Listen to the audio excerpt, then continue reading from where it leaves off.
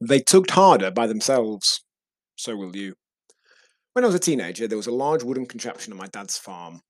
Imagine a teepee shape made out of telegraph poles, because that's what it was, with a pulley at the bottom and top, and a big weight on a string attached to a long rope along the floor, designed for practicing tug of war. My dad coached the local young farmers team, you see, and some of my early versions of working out were done on that, along with a rucksack with a bag of calf cake in that I'd do squats and press ups wearing, and a bulwarker my grandpa bought me at a car boot. I later got some sets of dumbbells which are currently used to weigh down my dad's polytunnel greenhouse. I'm digressing though. This blog is about tug of war. Apparently, when you test people on such an apparatus individually and collectively, there's a difference in effort. People pull harder when it's just them being observed than when a group as a whole is being monitored. Makes sense. And I know this to be true from experience. It's human nature to try harder when we know people will notice, and to not try as hard when we feel that it won't be realised. We all do it. That's why the accountability part of our program is invaluable.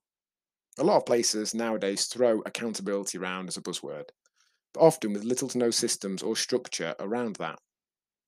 To be held accountable, we need a plan, specifics of what we intend to do, that our actual actions will be checked against. Vague stuff is hard to be held accountable to. Try harder, do more exercise, and eat better are woolly. If I were to ask someone if they'd done those, it's hard to actually know. And they'd probably think not, as it's doubtful that any specific plan would have been put in place. A good plan usually involves numbers, certain number of workouts, an amount of calories, snacks, drinks, meals out, or other measure of eating or drinking, a number of times we got in bed by a certain time, an amount of time we spent on a specific process, and so on.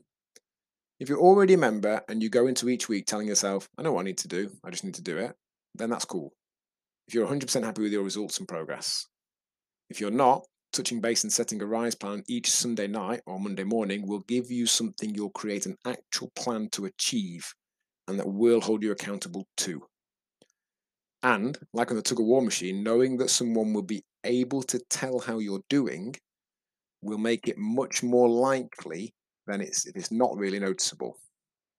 And if you're not a member and you finally realize, I know what I need to do, I just need to do it, isn't going to get you there, and you're ready to invest just over £3 a day in a proven system that will get you there, then here's where you can take that next step with that. myrise.co.uk/apply. Much love, John, Man o' War, Hall.